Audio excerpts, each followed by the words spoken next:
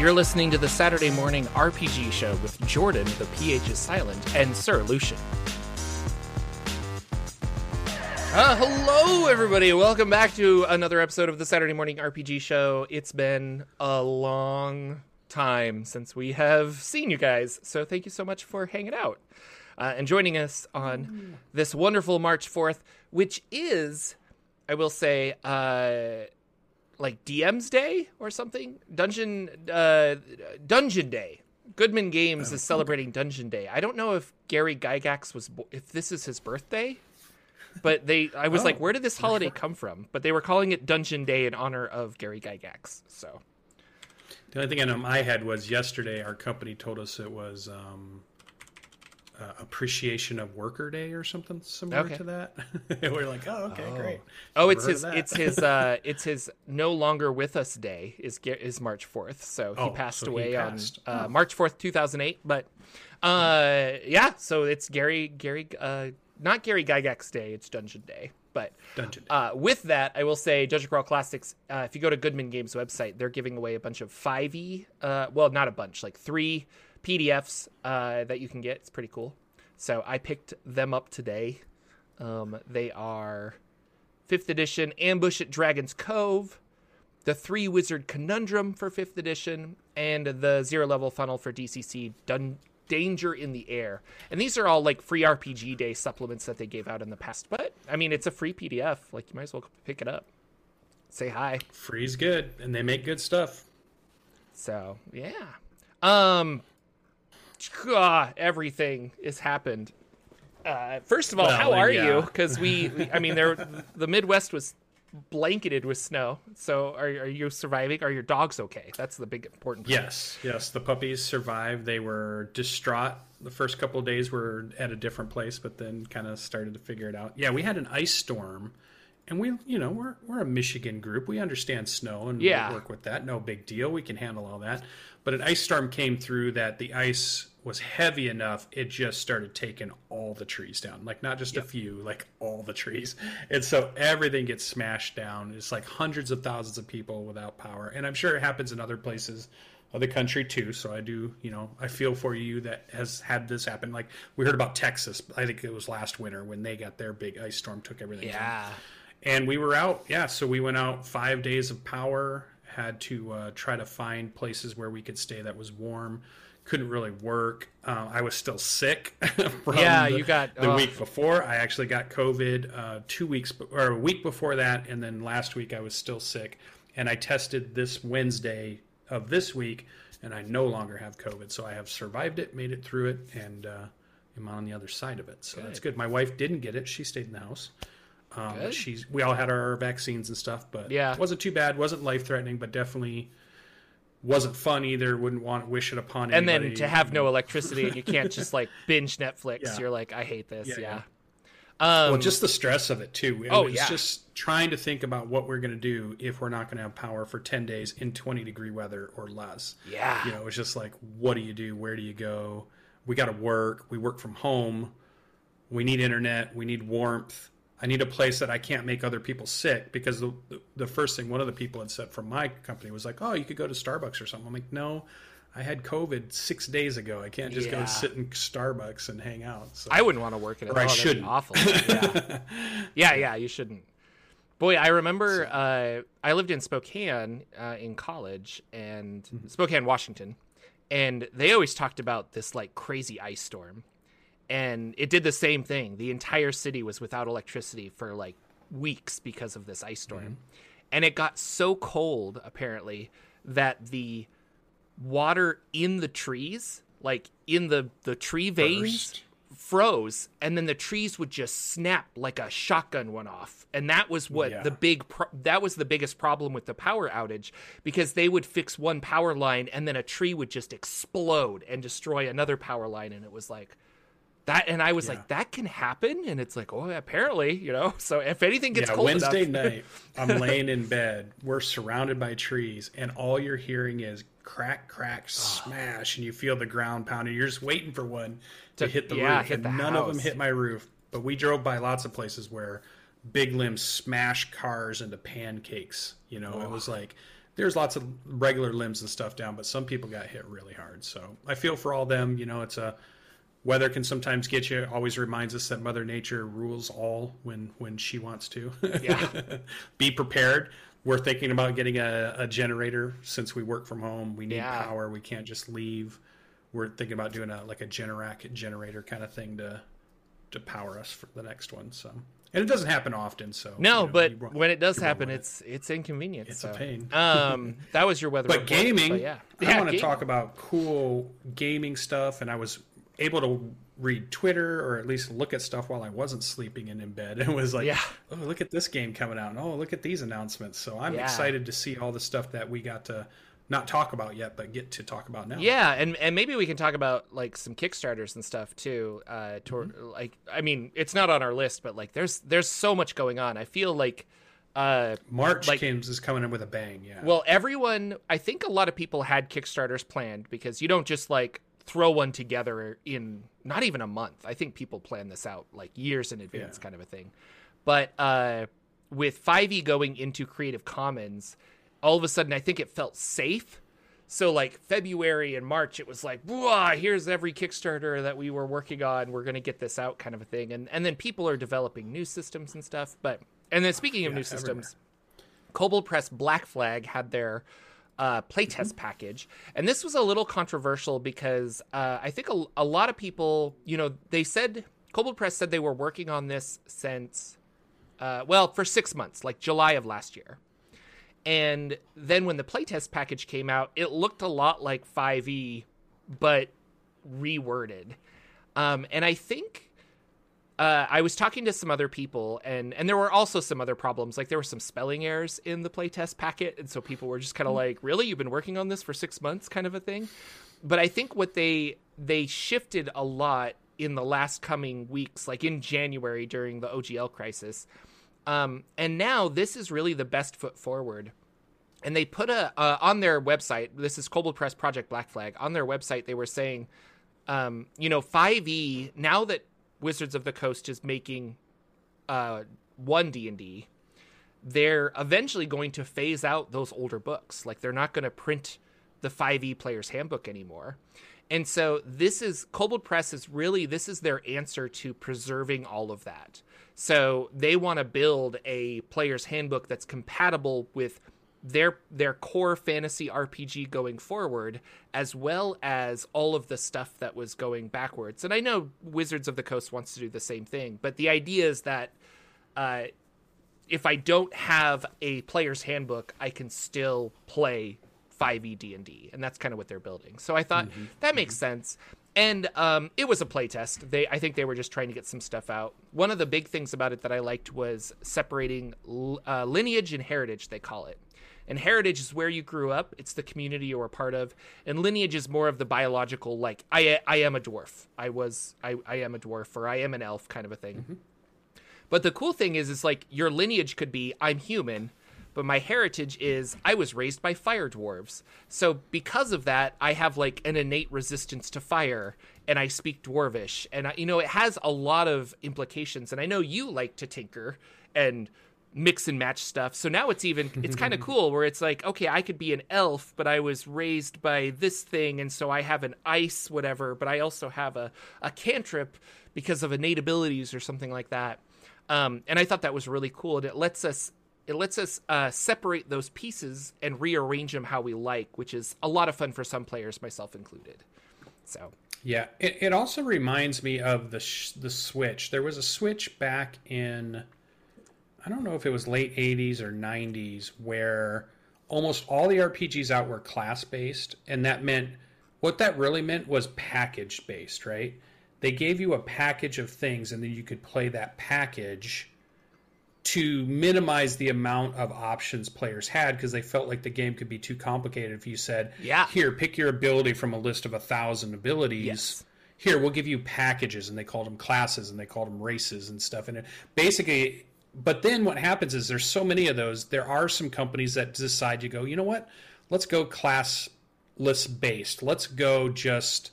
You can do anything you want. You can pick any skill you want. You can pick any ability you want. You get points at the beginning of your character creation. You just spend points. So you basically build your own unique package, right? And I feel like I wonder if we're back into that as a cycle to say we've dominated for the last 10 years. 5e, Pathfinder, OSR has all been big class-based role-playing systems, right? They're all package-based. Here's a thing, you play it, you can add some options, but we give you a list. And now I wonder if we're going to start seeing the classless-based systems, because we already seen lots of people talking about the new games they're building.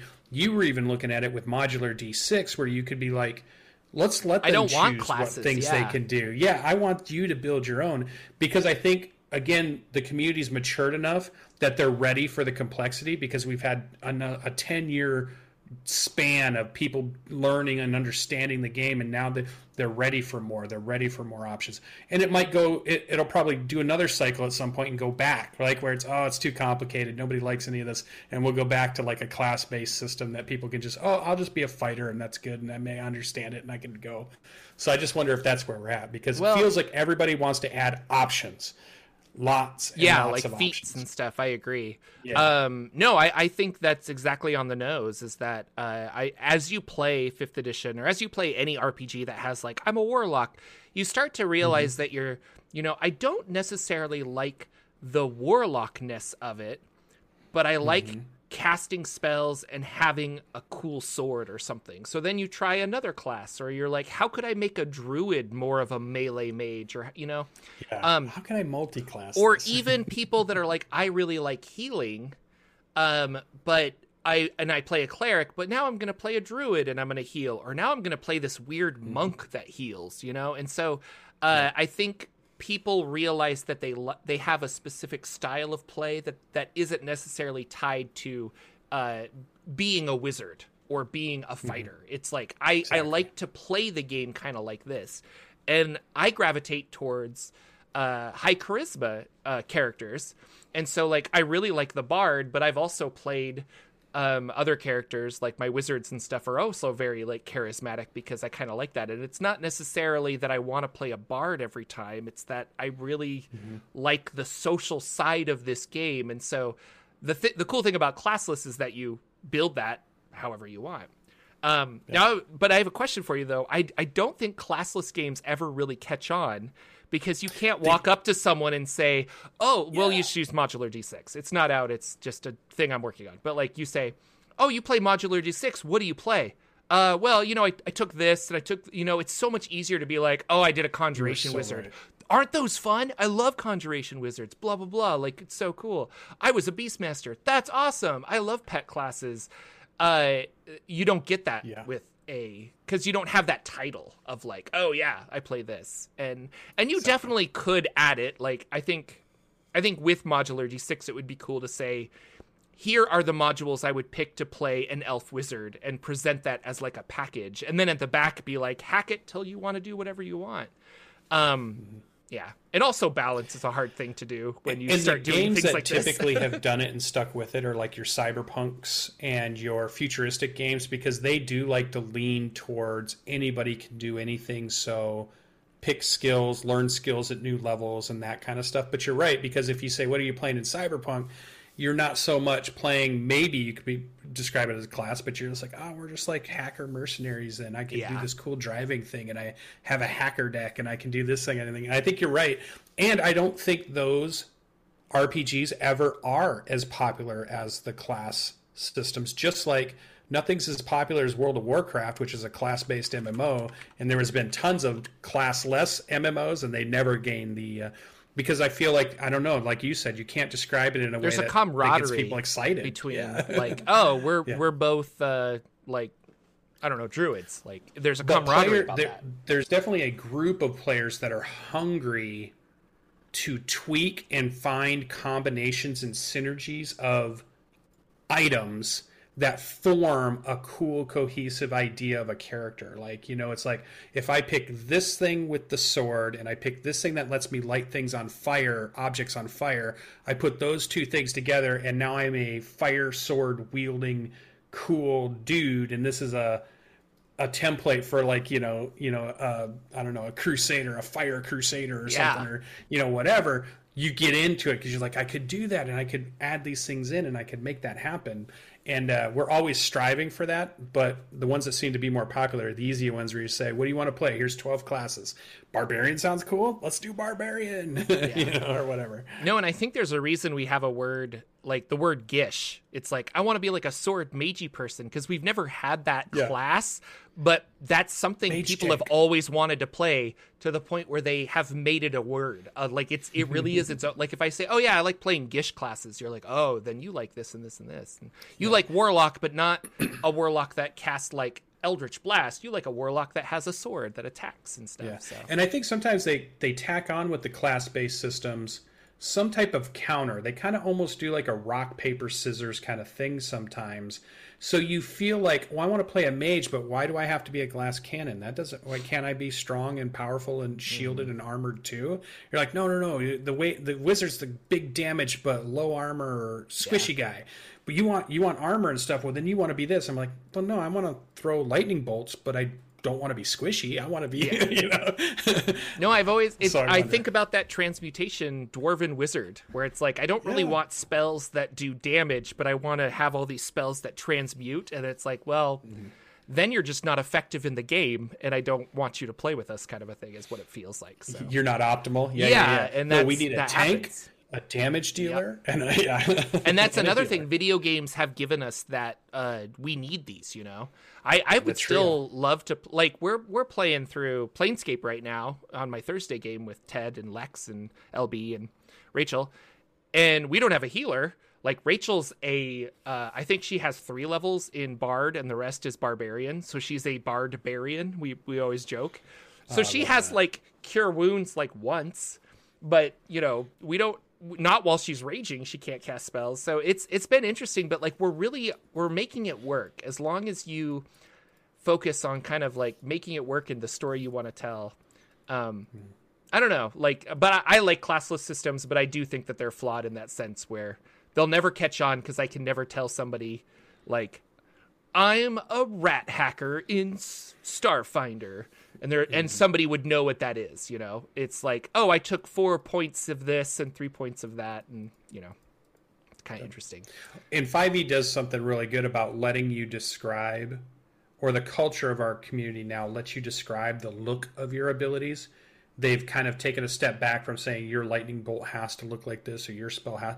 Take your artificer, for example. You have great ability to be creative on how the things you're doing look. Yeah. So you could say I'm doing a magic missile, but really it's me pulling a wooden pistol out of my pocket and it shoots the magic missile and it looks like this and that.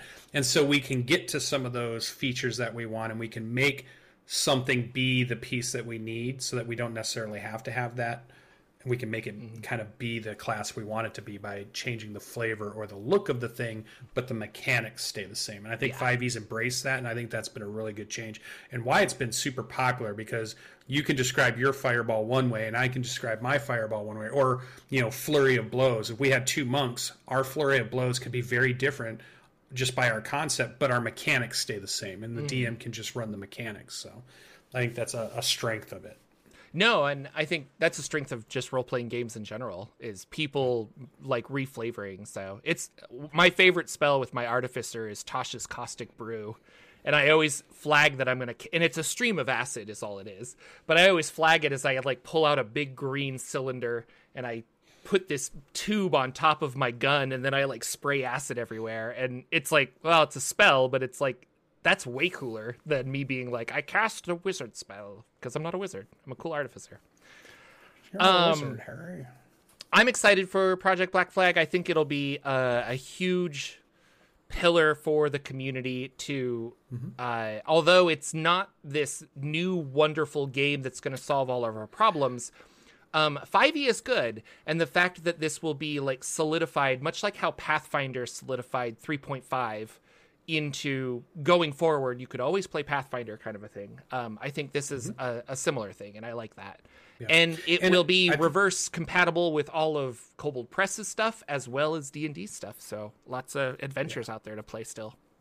And I think it's important that we might have had expectations when we only had heard the announcement without the details of what it might be.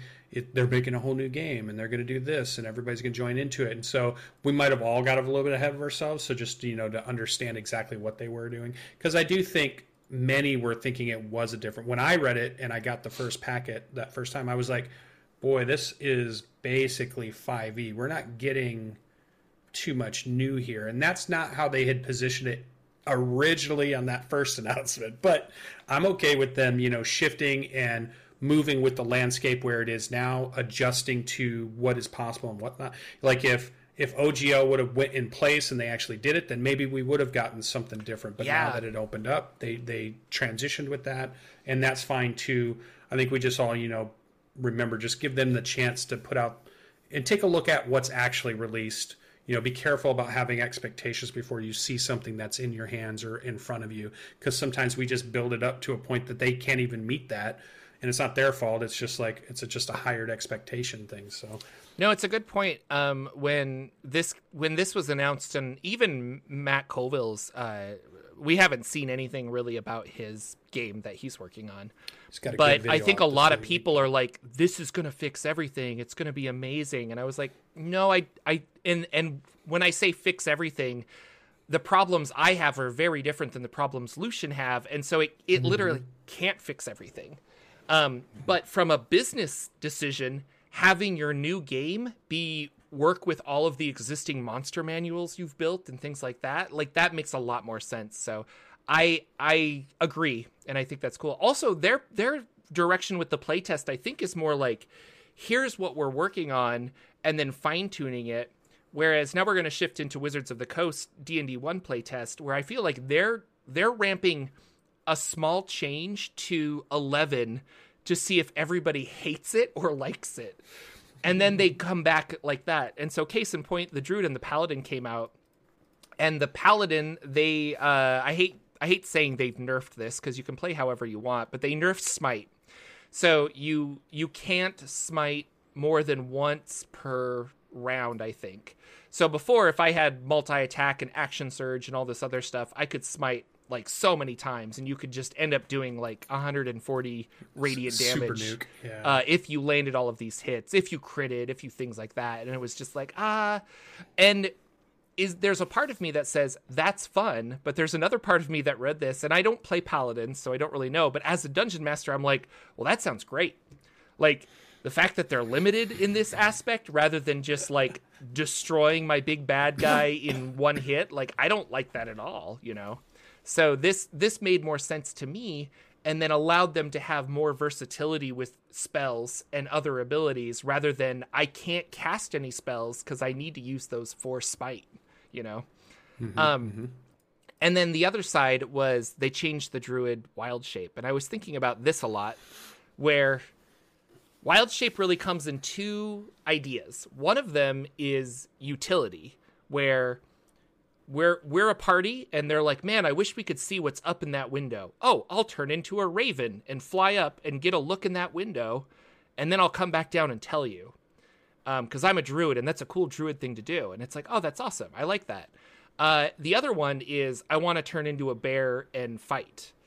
And I think from their perspective, the idea was really focus on combat with the druid. And so they got rid of, here's all of these different options of animals, and we'll just make it that you transform into like a base land animal, a base water animal, and a base flying animal. And I see a lot of people being upset because they're like, I want to be able to turn into a snake and a bear, and now it really looks like I can turn into a kind of bear. Like, we could flavor that bear as a wolf, as an owlbear, but it's still a big furry mammal, and it's not something that has like a cool grapple or a bite or a poison attack, What were your thoughts about these two things? Or did you get a chance to read it? I don't even know. Yeah, and I've only read them briefly because they were two classes I have not played extensively. While I like them, and I've always read and always thought about playing these, but they're not ones that have been in my all the games I have played. So I wasn't picking out the differences like somebody who's been playing their class for the last year in a campaign, and then it looks at this and goes, wait a minute, that's way different than my class, So I wasn't picking out those differences, but I do think Druid was an interesting one because have you had a lot of druids in your games from a dungeon master standpoint? Yeah, I've ran druids a few times. Yeah, setting up maybe tokens, setting up characters, and then like they're always going through the list for beasts on what they're going to do and which one they're going to be, and it did add a lot of overhead because you just had so many options, and I think it was cool, and that's why players would like it and do it. But it also added a lot too because I could see them trying to condense that a little bit, but the people that played that and loved those options, I'm sure would hate it. So it's almost like they need one that's a druid that specializes in changing into all the different animals, and then maybe you have a druid that's limited, but that's because they specialize in something else, like combat or healing or whatever. They're not the kind of like you have the Beastmaster Ranger. They specialize in the pet-based kind of ranger versus the ranger that specializes in just the sharpshooter or the sniper type, or the ranger that is the survival close-up fighter stealthy person scout. I think druid you may have several flavors of that in the druid, but I watched a couple of ideas that people had where they were saying, I think you should just get rid of the druid class entirely, which they will never do. But the more I was thinking about this is a wild-shaped druid, or just like druid in general, should really be a subclass of cleric. Like, rather than worshiping a god, I worship nature and I'm one with nature. And then I have like more naturey spells, and I can use my channel divinity to turn into an animal for a brief amount of time. Like, I was thinking about that. And I was like, that's so smart. Why don't they won't do that? Because it's like a core class for them, for Wizards of the Coast, so they won't get rid of it. But the fact that every druid can wild shape in some way, and then you have a wild shape specialized subclass of a druid, it's difficult to balance it between utility and combat. Like I don't have a good answer, at this point. Reading through this, I think they chose the extreme of like, utility is dead. You're basically, this is for combat 100%. And we're going to balance it around combat to kind of see what people will like. So I think they'll get the feedback they're looking for. But going back to what you were saying, where we were looking at Black Flag and thinking, oh, this is going to solve all of our problems before we actually read it. This is another instance where expectations are, they're nerfing. I can't believe they're doing this. Blah, blah, blah, blah, blah. And it's kind of like, I don't know. Like they're not. They're going to an extreme to see how we're going to react, And so that is what is happening. When I've ran druids, we actually agreed on treating it kind of like wizards learning new spells. So when you level, you get to pick one animal, preferably an animal that we've seen, that we've experienced, that you could then be like, okay, I can shape change into that. But if you want to shape change into another animal, you would have to go find that animal, study it for a couple hours, like in nature, and then you would be able to transform. So it really limited, I can only turn into these like 3 or 4 animals, which many druids, I feel, gravitate towards that already. They're like, I feel like I'm a wolf druid, or I'm a spider druid. I'm going to turn into a giant spider all the time, or I'm going to turn into a giant frog all the time.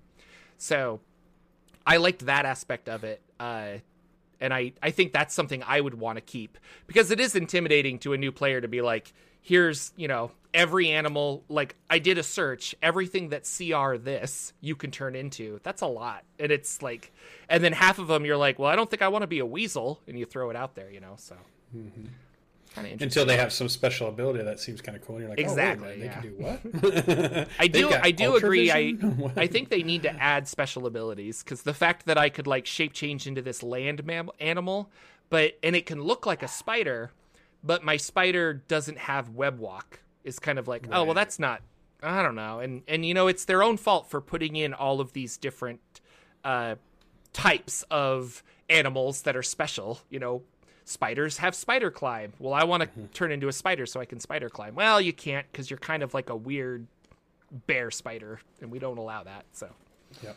And on the paladin thing, every game I played with where there's a paladin and they do exactly what they can do now, in the back of my mind, I've always thought, man, that's OP. Nobody else is doing that at the table, and they're just landed smite after smite, and damage is coming from craziness, and it's like, man, I wish I could do that with my character.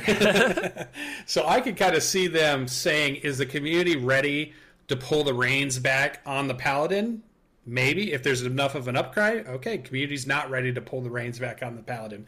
If it's not much of an outcry, then maybe the community is like, they are kind of throwing some craziness out and around.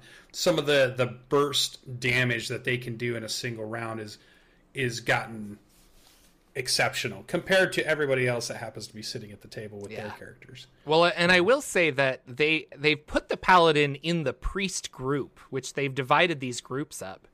And the priest group is someone who focuses on healing, utility, and defense. And smite is antithetical to healing, utility, and defense. That is straight up that is straight up destruction, doing lots of damage. So I don't know. I like this change, but I know a lot of people are upset about it. And I think what they should do with the smites is they should play around with the different smites, and they do this a bit, give different conditions or help control the flow of battle versus big damage. Yeah. Right? Blind them. You have one that puts people in place. Yeah. You have one that fears them. You have one that lowers AC or something. You have one that marks them so they're easier to hit. Or all these things you could do with your smite that don't have to be roll more damage dice. Because then your damage dealers want to be the class that can roll the most damage dice. Mm-hmm. And then they're not really, like you said, the healer protector of the party. They're the damage dealer of the party.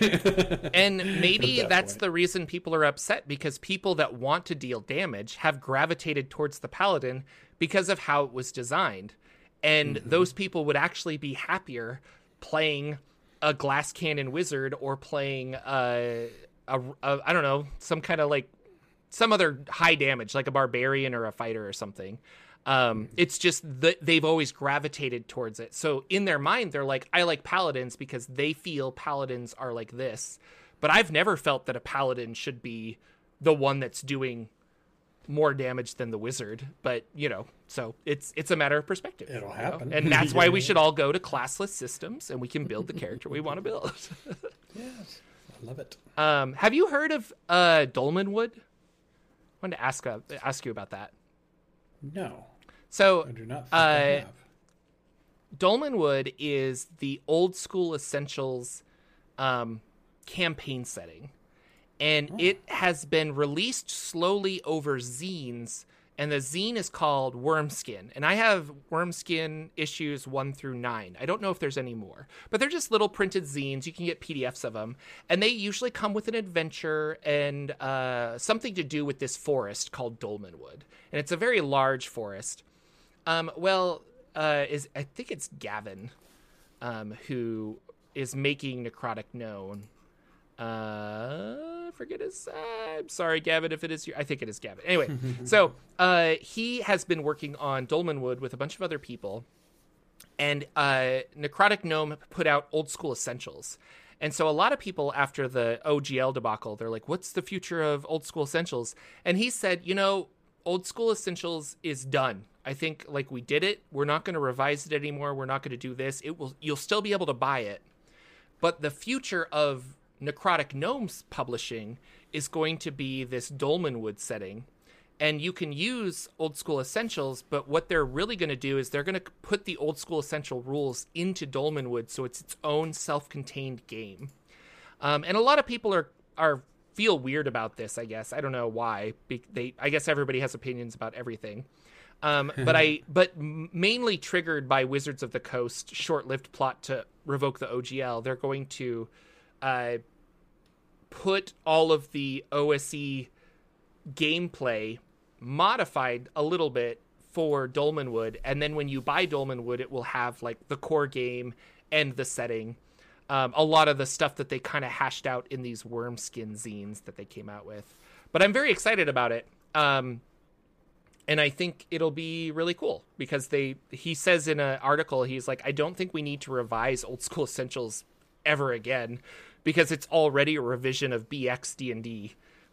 It's done. It's good. It's out there. Go buy it if you want it, And I like Old School Essentials. I think I guess I don't consider DCC a retro clone, even though it really is. But I like how big their books are. Yeah. They just give you lots nice of little content. book. So good. Yeah. Yeah. Anyway, so They're not that's shy about page count.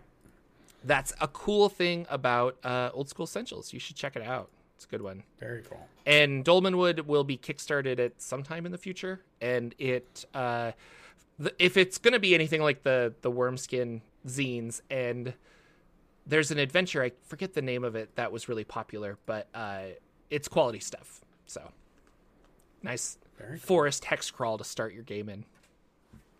MCDM, have you been following the playtest with their Flea Mortals? Yep. I love the Flea Mortals. I love the packets they're putting out. This packet had a lot of... This was packet 6, I believe. Yeah, it's like... This one had a lot of monsters' names you would recognize, but they're just doing a good job of finding different ways or finding unique ways to use things you've already heard of, or you already might have had an image in your head of what they might be, but never really use them too much or are going to use them in a different way. And I love that that's kind of the route they've gone with their monster book is, yeah, you have goblins and you've heard of goblins, but here's our version of goblins, and let's see if you like these types of goblins, and if you like these types of kobolds, and if you like these types of things.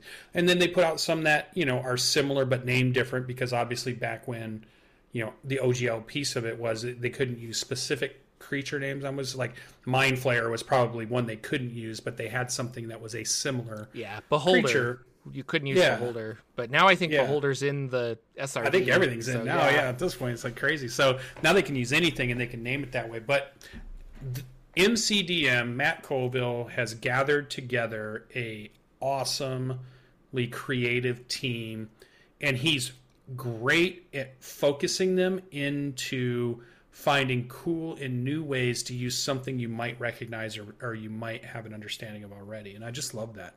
He just comes at it from a very interesting way. It's like, I mean, me and you, since we've seen his videos, can watch every one of his videos, every single minute of it, not skip any of it, and just listen to him talk on a subject. Listen to him talk about playing a card game for an hour and think, I want more, you know? And so I just love, he put the video out, and he talked a little bit about it, and the stuff that's coming out in this and their Arcadia is top notch. It's like some of the best Zine quality stuff since Dragon and Dungeon magazines have come out. Flea Mortals is great. The 2 expansions for, you know, playing D&D 5e is awesome. And, you know, he put a video out this week talking about their new game, and I'm just excited for every single thing they do. It's just so good. I'm such a fan. Matt's fun to listen to, especially about movies. I love movies, and he loves movies, and so it's really interesting to listen to him. But I feel bad. I missed the packet 5, so when I went looking for this, I was like, oh, there's packet 5 and 6. So I actually dug through both of those, and I was pleasantly surprised that they came with little mini adventures to really like, here's how we anticipate you utilizing some of these monsters, which a lot of playtest stuff, I don't think Kobold Press did that. I think they were just like, here's monster stats, test. And it's like, okay. And so I like that he really is kind of focusing on utility. Like, how do you use monsters as opposed to, here's monsters. So that's really cool. And we'll see how this book comes out. Again, they're working on it, obviously. But art looks great, things like that. And I'm always curious and excited for what happens with MCDM, because they're just making cool stuff, you know, and that's what he wants to do. He wants to make cool stuff. I talked about this, but today is Dungeon Day. Go to Goodman Games. You can get some 5e DCC free. You can also get the print versions for free, but you have to pay for shipping. But I thought that was kind of cool. So if you want to get the PDF and a print version of these to have like little modules, you can. I'll have to go check my game store today and see if they got any. Oh yeah, that'd be kind of cool. And then Paizo news. What's going on in the world of Paizo? Wow. So I saw some cool tweets while I was sick that had me super excited and really wanting to dive into Paizo stuff. One of the first ones, I'm not even in the notes. I did put a post out there about, hey, to Nexus, when is the character generator going to be ready for Pathfinder 2e?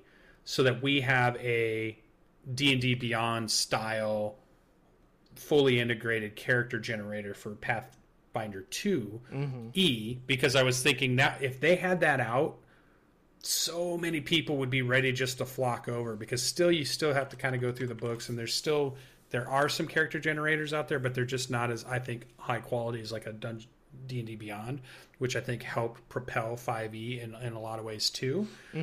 I've heard that the testing is going well. We're probably going to be seeing some of the stuff, and I know one of our fans is actually in the test, and it says it looks pretty good so far. So I was like, I'm excited. So I can't wait till they have that out and we can use a great character generator. But Starfinder Enhanced was announced in a tweet, and at first my expectations went way over what, because I was like, yes. So I've tried to play Starfinder in the past, and we played a game, and it's based off of their first edition rules, but also modified. So you may even be able to, I think I've heard people call it maybe like a 1.5 Pathfinder set of rules. So it has most of the 1E stuff, but it might have some changes to it because it's Starfinder and it's, futuristic and stuff. But I know that the community's been really hoping and waiting for, are we going to get Starfinder in the second edition rules? Because everybody's really been loving the second edition rules of Pathfinder. They're easier to learn. They're easier to teach to other people.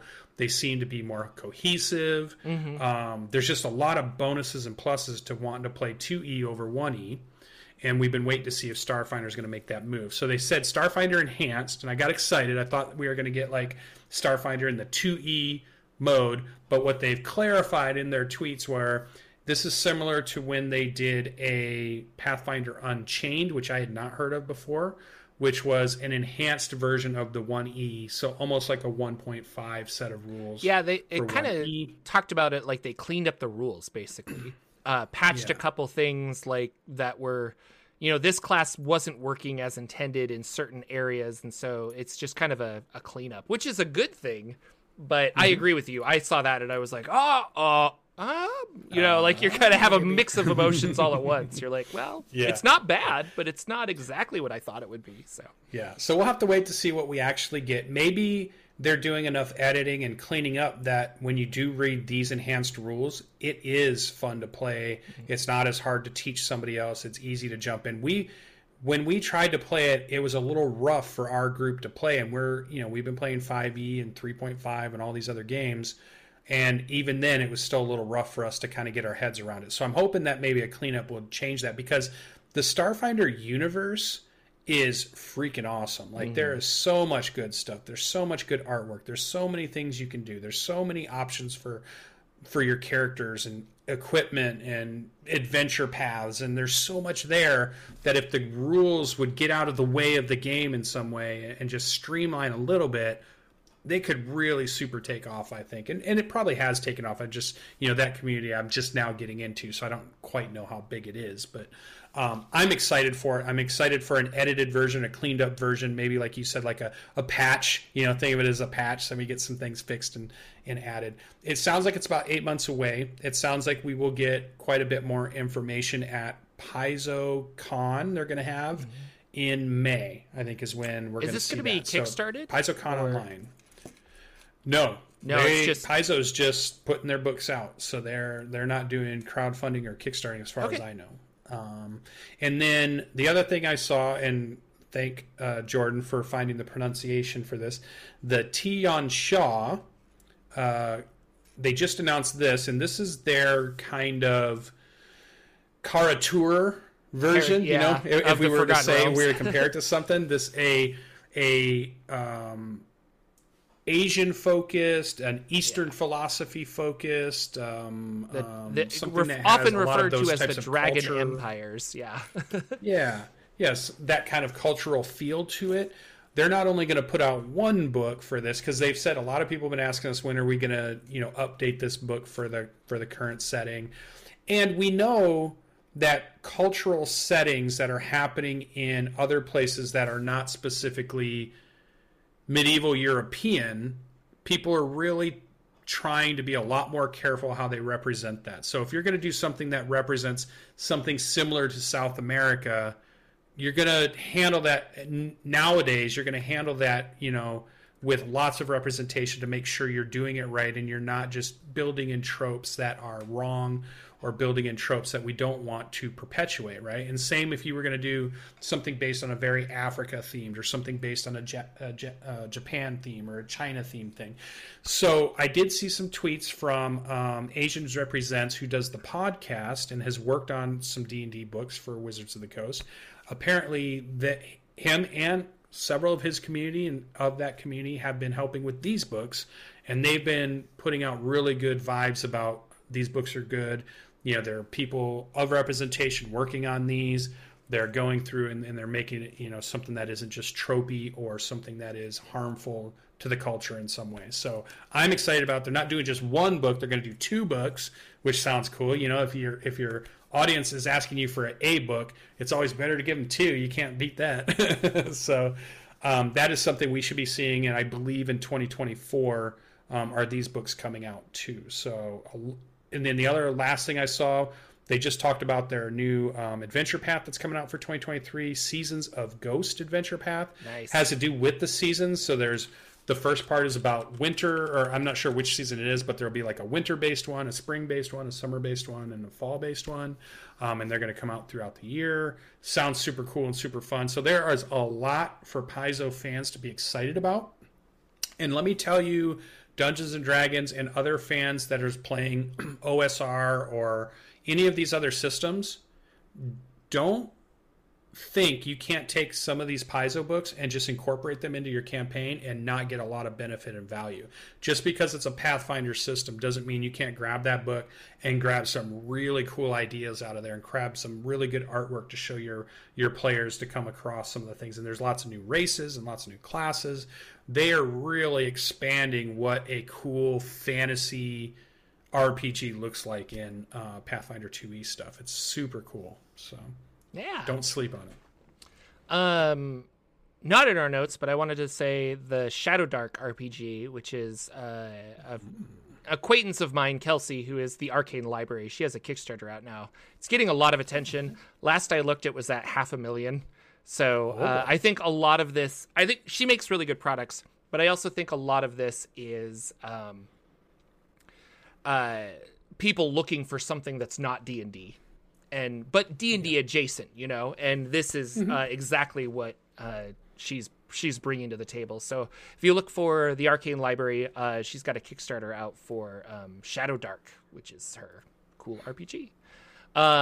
So I'm gonna elephant in the room. I have a couple people asking me, have I kept up with my Dungeon 23? I was waiting for this, and I haven't, because February was probably the worst month I've had in a very long time. So right after the OGL stuff, where we're all panicking, then my water main broke, and our house didn't have water for a while. I had to fix all of that, and then family health issues. And I mean, just a work, and so I have barely gotten videos out, which is not a lot either. So I think I will go back to it and kind of catch up to it. But if you've noticed that I haven't been making any Dungeon 23 stuff because it just, yeah, life just hit hard. So, and I assume the same for Lucian because he's been out as well. My February is a black hole. Yeah, nothing got done on level 2 of my dungeon. Level 1 is mostly done. I would love to still do some touch-up stuff to it and go back and do like an editing version towards the end of this year and go back to it. I haven't totally given up on it, but level 2 has not been touched. February is a black hole for Lucian. I'm going to try to get back on track in March. Yeah. I haven't. I would say I haven't given up on it, but the steam has definitely slowed down. So, yeah. Which is understandable. And I did tell myself when I started this, I said, Jordan, you have permission to fail. It's okay to not be able to do this. And so when that happened, I said, you know, we're gonna do this. So. I love the idea though, and that's why I still want to keep with it. And I think it's going to be really cool when me and Jordan get to talk about this in December, at the end of the month of December 2023, and look back and say, maybe we didn't get it all done, and maybe we don't have 12 levels of a dungeon, but I bet we have some really cool elemental stuff down. Dungeon tower thing. That's and still a lot cool to idea. Talk about. Like, yeah, and a lot to talk about. So I'm still excited about the idea. Ian Jordan news. My players are on the Purple Planet of Dungeon Crawl Classics. Peril of the Purple Planet. They're level 5. We haven't leveled up yet, but at level 4, they heard that there was...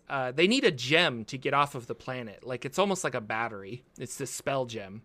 And so they're looking for it, and they heard that there's one with the mother of the sandworms. And why they decided to do this, I don't know.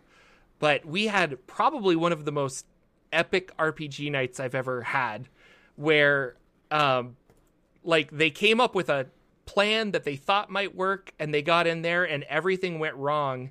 But ultimately the cleric said, well, can I cast Paralyze like on top of the worm, and rolled very, very successfully. So was able to paralyze this gigantic worm for like 1 6-second round or something. But that was enough for the fighter to climb up to the head, pop up this gemstone, and then the elf cast a teleport spell and got them all out of there. And I was just floored. I was like, I thought you were all gonna die. Like, I gave you every chance to not get in there, or to like escape, because I was like, this is a bad idea. And they pulled it off, and it was really cool. I think there will be ramifications. I think these worms are going to come hunting for them, because that just seems fun. But I was like, what?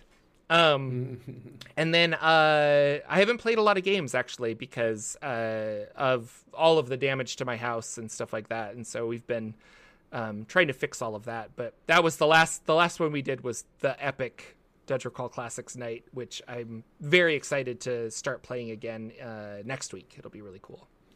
Very cool. And then I've been like slowly working on little projects. I actually got excited about Modular D6 again for some reason. I think it's because I got stuck on Tolv, which was my D12 system. And then I was like, oh, but if I did this, and then I got, jump over there. And then randomly I had somebody on Reddit contact me and say, hey, I really like your mime class for 5e that you, and I was like, I haven't thought about that in forever. And they were like, do you have an updated version? And I was like, I don't, but now I'm kind of looking at it, and I was like revising some wording, and I was like, this was kind of cool. Maybe I should like think about this again. But Lucian, I hear some epicness happened in the Dungeon of the Mad Mage, so I wanted to talk to you about that. Spoiler alert. We should have a graphic, but yeah, Dungeon of the Mad Mage. We got to play. We had been gone, obviously, for a couple of weeks. I think even the week before I got sick, something else had happened, and I got sick, and then I had no power, and it was a whole thing. So it almost felt like we had been gone for a month. It seemed like. And so we were trying to remember where we were, what we were doing, but we're fighting in a level that have the Githyanki have kind of taken over, and some type of base is there, and they start fighting us, and we're killing them, and we're going through, and we come across a mind flayer, and it's just good stuff, and shenanigans are happening. Definitely check it out on Danimal Down Under's Twitch channel. I'm sure he keeps the VODs up there, because it's super funny how the whole thing went out. But in all of that, we found a key on one of these Githyanki, and we find out after interrogating somebody that this is a key that lets us go to a star dock, is what they called it. And when we heard that word, we're like, oh yes, this is it. We're going to be spell jamming. I don't know if we are, but they described to us the Tears of Saloon. Mr. Forgotten Realms expert, you must know what the Tears of Saloon are. Yeah, it's it's either the moon or it's like a comet that broke up in the atmosphere. So there's like little asteroids circling around. Yeah. So he described it as, it follows Saloon across the moon itself across, and it has its own kind of like a comet tail, but it sounds like there are chunks that are there, and they look like the Tears of Saloon, little bright spots. And apparently this key will open a portal or a door to one of the Tears of Saloon. So we're going in outer space. Who knows what's going to happen? We were excited because we're taking over the moon, and so it was super fun to find that. Some of us kind of knew, because it always has been in some of the things you hear about playing Dungeon of the Mad Mage, that there is a Spelljammer tie-in, and some people have even heard, there might be a helm somewhere. So we'd only heard those rumors. None of us had went through and read the adventure and played it before, so we don't know exactly what's there. We only know the rumors that kind of go around. And we didn't dive into it too much to try to figure out what those rumors were. But now we're like, oh, okay, this is like that first part, and this is like that. So it's going to be an exciting little side quest, I think, outside of the Dungeon of the Mad Mage to go do this thing or whatever we're going to do. And actually, we're going to help one Githyanki against another Githyanki. So I was feeling bad because I was like, we're fighting these Githyanki, and to me, they attacked us, so that's what happens. But it's like, but they're kind of the good guys because they're out there hunting, the mind flayers. And if we take this group out, that means they can't hunt mind flayers, and that means the mind flayers go stronger, and that's a bad thing. But it was like, so we're like, no, we don't want to do that. My party plays a really good neutral party. They're like, they don't hurt us, we don't hurt them. So like, if some total evil creature talks to them and says, hey, I don't want to fight you guys, my party's like, okay, we don't want to fight you then. As long as you don't mess with us, we won't mess with you. And my character's like, but no, they're evil. What are we doing? There's going to be a 20-year flashback scene of us not fighting this guy, and it becomes the overlord of the world 20 years from now because we didn't defeat them now when we could have. And they're going to, we're going to be to blame. I'm like, no, we got to do something. So my character, which is the arcane your future self cleric, will travel back in time with an eye patch and be like, yes. you fool! You idiots! The world is destroyed. So, I came here and to we talk about it. that through the whole episode, so it's like a lot of fun, a lot of laughing. Even my wife said, you sounded like your old self playing last night. And I was like, oh, that's good, because it must have just meant that, we're having fun, and it was just a good, good time. And so that's really cool. And I thought the other thing, that's about all I've got to play. So we got to play last night, and that was it. I'm looking forward to next week. I didn't do too much else except a little bit of computer gaming, but even then, I was doing a lot of sleeping and resting and just getting through work. And then, I was doing a lot of reading, actually, books and stuff, which I always like. And you guys know I'm a lit RPG reader, so I'm reading all these books in the lit RPG genre, and I love all those. But one thing that popped out to me, and I wanted to ask you about this because I know we have a little bit of time. Sure. What about the RPG Alice is Missing? Have you played this? I own it. I kickstarted it back in the day, and I have it. I have not backed the Kickstarter for the expansion because I haven't played it. But ironically, the people that I played Dungeon Crawl Classics with, they all played that with another friend before we started gaming, and they talk about it all the time, and they want to play it again. So I've been looking for a night where we kind of want to not just take a break from DCC and then play Alice is Missing together. And they're like, we kind of have to be in the right mindset because DCC is kind of beer and pretzels and we have a good time with it. But Alice is Missing is more like emotional, like focusing on the weirdness that it is. But it's all played through text messages at the table. It's it's really interesting and cool. And they're turning it into a movie, I hear. So... That is crazy. So I happened to see a YouTuber talk about it that does the tabletop games, and I'm trying to find that channel again. It's a popular channel. Where'd it go? I'll find it in a second. But they played Alice is Missing, and he talks about it. And I'd seen the box on the shelf at the store, and I remember you talking about it a little bit. But what I missed was this idea that the game is completely played through texts and chats. Yeah. You're it's not silent at the necessarily table. talking You're not to supposed each other. to talk to each other, yeah. Yeah, and it's like this very emotional kind of game that can form around how there's these cards that have, randomized certain events that are going to happen. You're creating the characters that you're playing and giving them personality. And he was like, he even mentioned, like, there was some hard-hitting emotional. He said, no RPG I've ever played made him tear up. And there was a part that they get to in this game, one of the things happens and something's going on, and now it's like, he was like, this really hit, And then he's like, but then the next day when they look back on it, it wasn't like it was, they enjoyed that they did it, and they enjoyed thinking about that story again, and it's like something that was just very And I think just that's don't why get that from a lot of RPGs, Yeah. right? I mean, we'll talk about the sessions and the cool things we did, but apparently this one is like a nice emotional roller coaster. Yeah. And I just like the idea that you're playing the characters, and it's based on your kids or friends of this person that goes missing, and you're communicating to each other kind of like you would right now, but you haven't got together. So you're trying to text and you're like, hey, Jordan, I haven't heard from Susie in like a week. Have you seen Alice? You're like, I last saw her with so-and-so. Like, what's going on? I just thought, wow, what a concept for a game. It's the idea, and one of the cool things,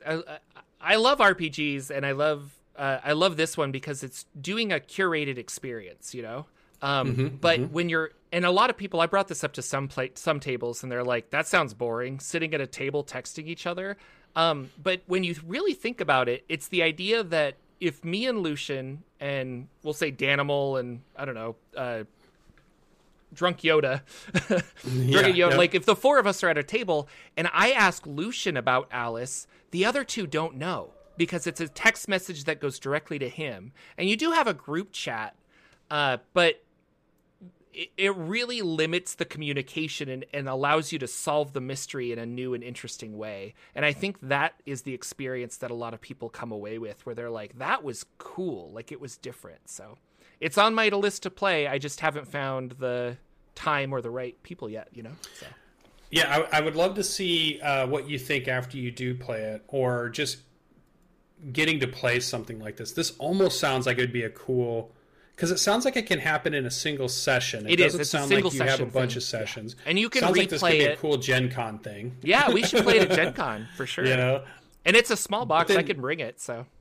Yeah, but the one thing he did mention is it is a game where they played it the one time and they feel like, okay, I don't want to try.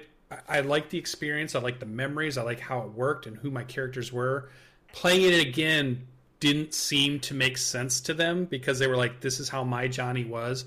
And then to go and play with somebody else who plays Johnny differently wouldn't really...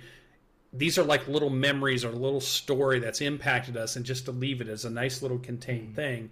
And I thought that was interesting, like a one-off RPG. It was almost like not a one-off adventure, almost like the idea it's a one-off RPG. But he said he hadn't played the expansion yet. And I just had wondered if you were going to kind of say that same thing, but I guess that would be a question for after you've tried it. Do you think you'd want to play it again? Do you think playing it with different people would either change your experience, or do you want to keep the experience that you had, Yeah. From what I've heard, it's hard to play. Like if I have my gaming group and I play Alice is Missing and then we play it again like a month later, if it's all the same people, it's never going to really mesh well a second time. But the beauty of the game is like, maybe we play it and it's my game and I'm kind of running it, but then Lucian's like, oh my gosh, this is awesome. You borrow my game and you have a new group of people and you share it with them. And then you get this, you have a very different second experience with the game, but both are super valid and have a place in your heart, kind of a thing. So for lack of a better word, I guess. But the YouTube channel I saw it on, which I love these guys, Shut Up and Sit Down. They usually do a lot of board game stuff, British group, but he's also been diving into a lot of RPGs lately. And he's mentioned a couple that have been not on my radar that they've talked about and they've played. And I'm like, I'm right back onto your radar. What was really cool is he mentioned the next games they're playing are A New Generation. I'm like, yes, that's my game. That's my jam. I can't wait to see him play that. So I'll send you the link, but you need to watch their review of Spire, The City Must Fall RPG. That's the one. I did watch it. It made me want to play it. Yeah, that's a really cool It made me want to play it a lot. And I like even the title of their video, if you look it up. It's the first game to make Quins cry. Alice is Missing review. So he does a great job. He does a really good job of not spoiling it. I mean, I guess it's a spoiler, but it's in the title. Alice is Missing. It's an RPG about somebody. Alice is the character nobody gets to play because she's missing. Yeah. So if you go into it like that, it's a different experience. To me, it almost sounds like it's adjacent to RPGing, but it's adjacent in like a escape room adventure is adjacent to doing things. And this feels kind of like it's an escape room experience. And I've had some really good fun with friends that went into an escape room and learned the story and unlocked the things and found the clues and got the key to the door and got out. And we'll talk about it every now and then. This feels something like that to me, like a really cool experience you can have with a group. Maybe a one-off, maybe not. Maybe you can find ways to make it go, but it's just something you'll talk about later. You'll be sitting around drinks and you'll be like, remember that time we played this and this person did that and how'd this even happen? You know, it was like, it just feels like something not to miss out on. Yeah. So if you see it on the store shelves, grab it and pick it up. I have seen it at my game store, so I know it's out there. Yeah. So, and they do have expansion and a new Kickstarter or backer. The Kickstarter is for an expansion. I don't know if it's still going on, but I'm sure you'll be able to purchase it afterwards. So it's probably just like a continuation or a second story using the same mechanics. So yeah. Which seems to make sense. So. Yeah. All right. Well, that's our show, ladies and gentlemen. We were able to do a show. We're really excited to be here. Boy, so next week, two people from Goodman Games want to, Chris Doyle and I forget the other person's, Michael Curtis. I think they want to come on. They will be coming on to talk about Dungeon Denizens, which is their 5th edition and a DCC version monster. 500 monsters. So we're going to talk about monsters next week. So come hang out with me and Lucian and Goodman Games peeps, and we're gonna talk about Kickstarters and cool monsters. Spoiler, I submitted a monster for Dungeon Denizens. And as far as I know, it's in the book, and I'm very excited. So we'll talk about that tomorrow. Did you say Chris Doyle, who says right on my Temple of Elemental Evil conversion from Goodman he worked Games? on that. Chris Doyle? Yep. Oh my God, we get to talk to Chris Doyle. Yep, So he's good. been working So on good. all the he's part of the 5e. I think he's head of the 5e group for Goodman Games. So that'll be really fun. They're really excited to talk to us. And I'm working on. I want them to give me some Dungeon Crawl Classic monsters to put on my second channel so I can make some. But they're really like, well, we kind of like we want to really focus on the 5e version. I'm like, yeah, but I'm excited for a Dungeon Crawl Classics monster manual. So. But we'll be back next week, pending an apocalypse. And until then, everybody, You stay never cool, know. roll some dice, and we'll see you all next time. Bye.